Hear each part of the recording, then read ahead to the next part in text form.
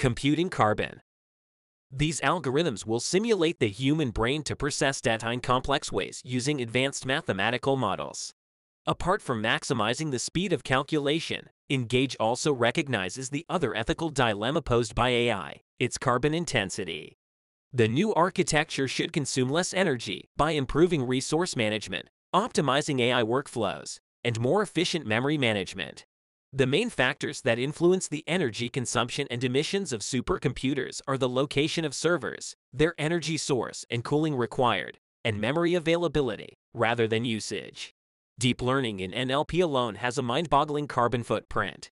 The same 2019 study also confirmed that the computational efficiency of hardware and algorithms was not a priority for researchers. Developing GPT-3, the largest language model ever trained, reportedly involved the equivalent of 355 years computing time. A picture may paint 1,000 words, and DALL-E no doubt does so, on demand, in seconds. But how much carbon was consumed crunching 400 million training images and captions? Research in 2021 found that the environmental impact of computing and ICT was heavier than expected.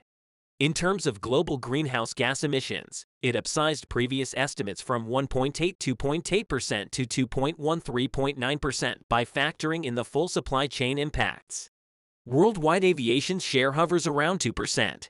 It is true that AI developers tend to release already trained models via open sources, avoiding the need for others to reinvent their energy-intensive wheel.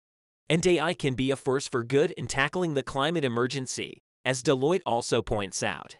Among many eco-positive applications in sectors from agriculture to transport, it can play an enabling role in a circular economy that replaces our linear extract-make-waste model by closing the loop for the world's depleting natural resources.